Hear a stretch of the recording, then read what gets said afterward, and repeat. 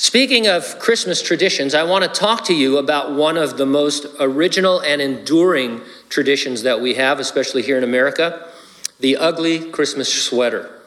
Anybody have one on? Anybody just have an ugly sweater on? No, I'm just kidding. Sweaters decorated for Christmas made their appearance in the 1950s. They were called Jingle Bell sweaters, and they featured Christmas-themed decorations. They were never intended to be ugly.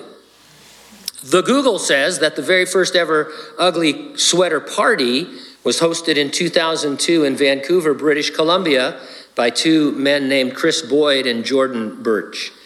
Every year since, they have hosted the original ugly Christmas sweater party at the Commodore Ballroom. The annual party has a dress code. What do you think it is?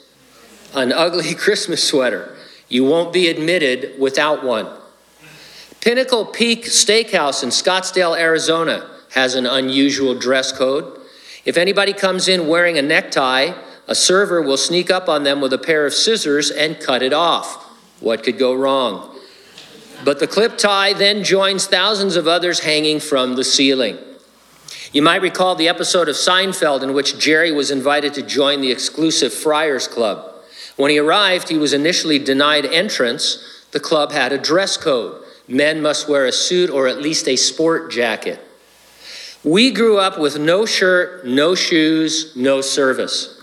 The current generation is growing up with no mask, no entering. Thanks, COVID-19. Long ago, before COVID-19, couples were married in ceremonies that included invited guests. The bride and groom may not have insisted on a dress code for their guests, but most, if not all, of their friends and family adhered to basic wardrobe appropriateness. There's a wedding with a dress code in the Gospel of Matthew. It's in a parable Jesus told, using a wedding celebration to describe an important truth about heaven. It starts like this. The kingdom of heaven is like a certain king who arranged a marriage for his son.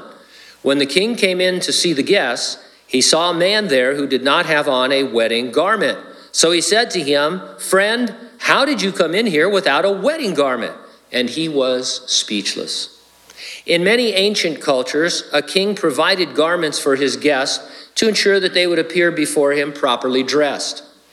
In the Old Testament book of Genesis, for example, Joseph was a prisoner in the Egyptian jail. When the Pharaoh called for him to come and interpret his dreams, it says they brought him quickly out of the dungeon, and he shaved, changed his clothing, and came to Pharaoh. The king in Jesus' parable furnished the invited guests with a wedding garment. To come to the celebration and refuse the garment was a terrible insult. The man without the proper wedding garment could expect to be denied entrance or to be thrown out. Have you ever been thrown out of a place? You don't have to admit it. I'll admit it for you. It was before I was a Christian. It's a sad point in my life. I forget what we were doing. That's part of the problem. But anyway, a Bible is an earthly story with a heavenly meaning. A Bible parable, rather. It's a teaching aid to simplify spiritual truths. And so listen to what Jesus said next. This is Matthew 22:13. Then the king said to the servants, "Bind him hand and foot, take him away and cast him into outer darkness. There will be weeping and gnashing of teeth." You were definitely not expecting anything like that. Maybe ask him to leave, but outer darkness, weeping and gnashing of teeth? Where is that anyway? Well, it's not on earth. It's language the Bible uses to describe hell. It's a place of separation from God, a place of eternal conscious torment. It might be a good idea to pause and identify the main players and places in this parable. The king represents God the Father. The Son represents his Son, Jesus Christ. The wedding celebration represents the joy of being in heaven for eternity. Those wearing a wedding garment are people who have believed in Jesus and are thereby properly dressed for eternity. The man without a garment represents all who in unbelief reject Jesus as their Savior. Heaven has a strict dress code. Any person without the proper garment violates heaven's dress code, and not only can he or she not enter, you are remanded to hell for eternity. What is so important about this garment? Why do we need it? But we can begin to answer that by explaining how we are dressed without this garment. When God looks at a person from heaven, he sees him or her differently than we do. There's a passage in an Old Testament book, the book of Zechariah, that will explain what I mean. In the passage, the high priest of Israel, whose name was Joshua, was on the earth in the Jewish temple performing his duties. This is not the Joshua who led the Israelites into the promised land, not the Joshua of the book of Joshua. Joshua was a popular Jewish name. And so this is another Joshua who at the time was the high priest. And so Zechariah chapter 3 begins, "Then he showed me Joshua the high priest standing before the angel of the Lord." On the earth, Joshua was going about his duties in the Jewish temple. In the unseen supernatural realm, Joshua was standing before the Lord. We have that sense, don't we? I mean, in the natural realm, we're all seated here in our sanctuary, but we know that there's a supernatural realm that sees us as well, and they see us differently than we are seeing ourselves. The high priest had a unique wardrobe that was his dress code. His garments were nothing short of magnificent. He wore, for example, a breastplate with 12 precious stones, one to represent each of the 12 tribes of Israel. These jewels were in gold settings. In the first row, there was a ruby, a topaz, and an emerald. In the second row, a carbuncle, a sapphire, and a diamond. In the third row, a hyacinth, an agate, and an amethyst. And in the fourth row, there was a beryl and an onyx and a jasper. Precious stones, all large precious stones. The high priest wore a total of 8 different holy garments.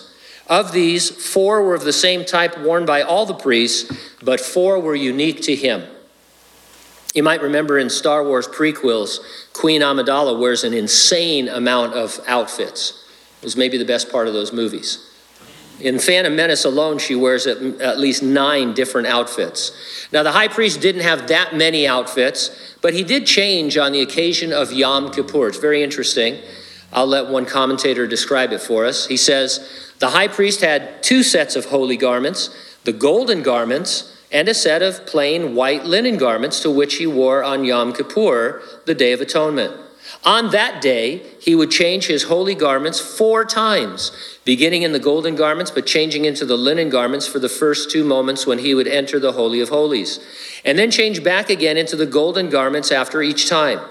He would immerse in the ritual bath before each change of garments, washing his hands and his feet after removing the garments, and again before putting the other set on.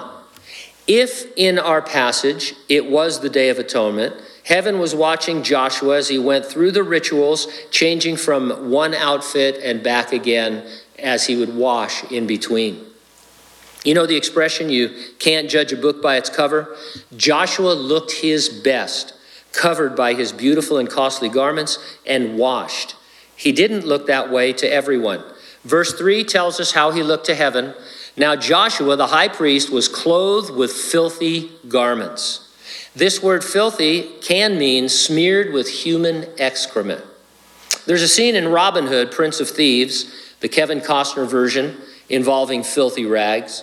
A master of disguise, Robin Hood robed himself with the torn and tattered garment of a beggar in order to avoid being detected while visiting Maid Marian in the church. To make it even more believable, on the way in, he picked up dung from the road and rubbed it all over his robe so that he had dung and the smell of dung on him, and no one would pay any attention to him. He was filthy in this definition of the word. I'm going to issue a warning right now. The next few minutes might gross you out. To put it another way, all the little boys will love it. I think you'd be surprised at how many people each year fall into cesspools or septic tanks. Ralph Santos, 88 years old, weed whacking in his backyard when a cesspool collapsed, creating a sinkhole. He fell into the hole, holding his head above the contents of the cesspool using the electrical cord from the weed whacker. He was found a short time later by his wife, who called 911. In other filthy news, a man charged, this is the tip of a terrible iceberg, but anyway, A man charged with the first-degree murder of a New Orleans police officer delayed jury selection in his trial by rubbing feces on his face, head, and mouth in the courtroom. He was declared incompetent to stand trial. In 2018, a United Airlines flight bound from Chicago to Hong Kong was diverted to an emergency landing in Alaska when a passenger started, and I quote, smearing feces everywhere. Do you know that there are several conditions that can make your breath smell like feces? Bowel obstruction, ketoacidosis, liver failure, and something so terrible it's got an acronym called GERD, G-E-R-D. Fool your friends with that one. Hey, I think you might have GERD. Now, I'm trying to gross you out. I'm holding back. The fact is, this is an exceedingly gross image that the Bible uses to get the point across. I mean, sometimes I think, we might encounter this and think, oh, filthy garments. I need to throw my, I was eating spaghetti and my tie got into the spaghetti, or I got a stain on my white pants or something, little stain remover here, throw it in the, and stuff. Or I've been out working all day and I'm just a mess. That's not the image here. It's not a laundry situation at all. It's a terrible filthiness that has no place in public, let alone in heaven. Did Joshua fall into sewage rushing to the temple?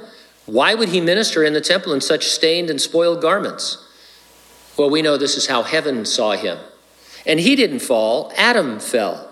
We call the willful disobedience of Adam and Eve in the Garden of Eden the fall. God created them in his image with genuine free will. Not only did being in the image of God mean they had to have free will, it was also necessary for them to have a choice, because love cannot be forced or it ceases to be love. Our original parents chose poorly, and that's a great understatement. They fell, bringing ruin upon God's creation. They saw themselves as naked. From our context, God would see them as being clothed in filthy rags. We left Joshua in the temple. You're being shown the same man in the same garments from two perspectives. From the natural earthly perspective, his garments were fine. From the supernatural heavenly perspective, his garments were filthy. The Bible describes every human being that way. The Bible says all of our righteousnesses are like filthy rags. You and I are fecal-breathed, dung-smeared cesspool floaters when seen from heaven. None of us are righteous. We all fall short of the glory of God. We are sinners. Now, there's so many really, really evil people in the world, it can be hard to believe that you are too sinful to be allowed into heaven. Just this week, I was reminded of the Zodiac Killer. Some of you were old enough to remember him up in the Bay Area. They finally deciphered one of his ciphers that has been eluding them for many, many years. And so you start thinking about the Zodiac or Son of Sam or Ted Bundy, some of these people, and you think, now, those people deserve hell. They're certainly not going to heaven. But what have I ever done? Well, God's law clarifies for us. Jesus once said, you have heard that it was said, you shall not murder. Whoever murders will be liable to judgment. But I say to you that everyone who is angry with his brother will be liable to judgment. Each of us has been angry. Can you spell road rage? Right? I mean, maybe I've actually quit having road rage because I am assuming everyone has a weapon now. And I've seen, this is what YouTube does for you. It makes you aware of what is really going on out there. There's a lot of, how they capture this stuff on camera, I don't know, but these road rage videos, people do crazy things and they end up dead. Because somebody turned in front of them. It's like, hey, it was my fault, even though it wasn't my fault. Let's just get home, all right? But all of us, we've been angry. Anger is a sign that there's something wrong. Some of us will admit that we've been angry enough to kill people. We just don't go through with it. I mean, that's good. That's a good thing. I mean, murder is worse than anger. But Jesus is basically saying, he went through a whole list of things. He says, hey, there's something wrong at a heart level. Not just outwardly, but at the level of the heart. Billy Graham put it this way: the heart of the problem is the problem of the heart, the human heart. All of us have broken many of God's laws. Breaking even one law one time is more than enough to keep us out of heaven. Have you ever lied? No matter how white the lie was or how important it was that you lie. Have you ever stolen anything, no matter how small it was? Here's one that we've all violated. Have you ever coveted something? Wanted something that wasn't yours? Of course we have. We've all broken God's law. We are all guilty. The fact that someone might be a worse sinner doesn't change the fact that I'm a sinner. If you ever find yourself in court, they don't shuffle through the files and say, who's the worst person here? What's the most heinous crime? Let's charge that guy or gal. The rest of you can go home. You're also criminals, but we don't care. Your crime doesn't No, if you've got a parking ticket, they're going to treat you just the way they treated that murderer. Scary in court. My advice about going to court, don't go there. Settle out of court before it's too late. It's a scary place. God intervened on behalf of Joshua. Then he answered and spoke to those who stood before him, saying, take away the filthy garments from him. And to him he said, see, I have removed your iniquity, your sin from you, and I will clothe you with rich robes. The robe God was speaking of wasn't a physical garment. It was unseen by men on the earth, but visible to the beings in heaven. You need a robe to enter heaven. It's a very particular robe. In another place in the Bible, in the book of Isaiah, it's described for us this way. Isaiah writes and says, I will greatly rejoice in the Lord. My soul shall be joyful in my God, for he has clothed me with the garments of salvation. He has covered me with the robe of righteousness. Isaiah is telling us that God gives you a robe, the robe of righteousness, and with it you are a welcomed guest. You are properly dressed for heaven. In the wedding garment story, Jesus told, and in the verse we just read, the robe was given. He has clothed me. He has covered me. The same was true with Joshua. It was given to him freely. The robe of righteousness is never deserved, and it cannot be earned. It must be given to you. It is a free gift from God. We call this free gift of God salvation by grace through faith. Where do we get this robe of righteousness? It's only found in one place. It's found at the cross of Jesus Christ. His death on the cross was sufficient to robe all sinners, we might say. The Bible says he's the Savior of all men, especially those who believe. That means his death is sufficient to save all who come to him and believe. And those who do are saved for eternity. There's a verse that explains Jesus' death on the cross as if it were an exchange. It reads like this. This is 2 Corinthians 5:21. For he made him who knew no sin to be sin for us, that we might become the righteousness of God in him. A paraphrase of this is to say God put the wrong on Jesus, who never did anything wrong, so we could be put right with God. And so Jesus was severely beaten prior to his crucifixion, stripped of his clothing, nailed naked to the cross. Heaven saw him differently. He had righteousness to give, as you would give a robe to all who would believe in him. And so while he was on the cross taking our filthiness, he was giving his righteousness. That exchange takes place. It's a very one-sided gift exchange, is it not? You ever had a bad gift exchange? People who don't obey the $5 rule, and you get them something crummy and they get you something nice, or vice versa. I'm sorry, this doesn't really have much to do with the context, but one year my daughter had gone to Montana, and they brought me back a gift. It was apparently very famous in Montana, and probably why so many people from the church here are moving to Montana in retirement. But I opened the box, and it was what they call a turd bird.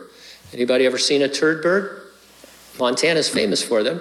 They get petrified pieces of turds, and then they put decorations on them to make it look like a bird.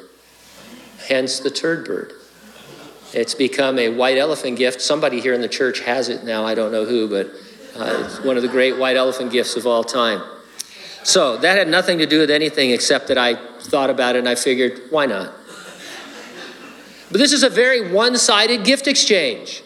Jesus is offering you right standing with God as if it were a robe that you could simply put on and receive, and that would get you into heaven. In exchange, he's taking all of your personal filthiness as a sinner. You're born a sinner, born imputed with sin and individual sins, and those of the entire world of men. Jesus gives you the robe of righteousness you must have in order to enter heaven and avoid hell. It is an exclusive garment. I'm sure some of you frustrate yourselves by playing golf. Even if you're not a golfer, you've heard of the Masters Tournament. Since 1949, a green jacket has been awarded to the champion.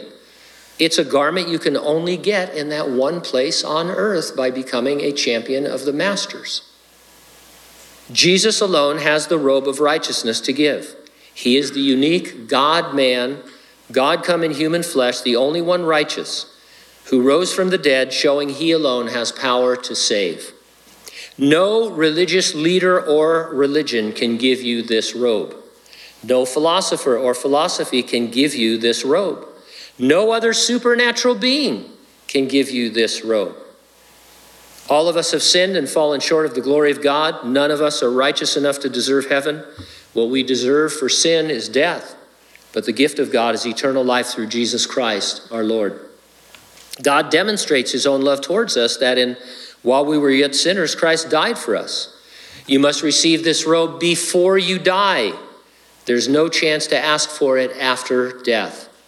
The exchange takes place the instant you receive Jesus Christ as your Savior. Again, I emphasize that this robe is only given freely. At the Friars Club, Jerry Seinfeld's problem was solved when the management provided a jacket for him. All he had to do was accept it and put it on in order to enter and dine. A fun fact about the robe: once you've received it, you're encouraged to adorn it. The whole of Isaiah 61:10 reads like this: I will greatly rejoice in the Lord. My soul shall be joyful in my God, for he has clothed me with the garments of salvation. He has covered me with the robe of righteousness. As a bridegroom decks himself with ornaments, and as a bride adorns herself with her jewels. I've over the years worked with the Lions clubs over in Lemoore. Any Lions here today? I'm not going to make fun of them, so you can admit it if you are. Good people. At their meetings, they wear vests that are adorned with pins and patches that they've received in service to the club and to the community.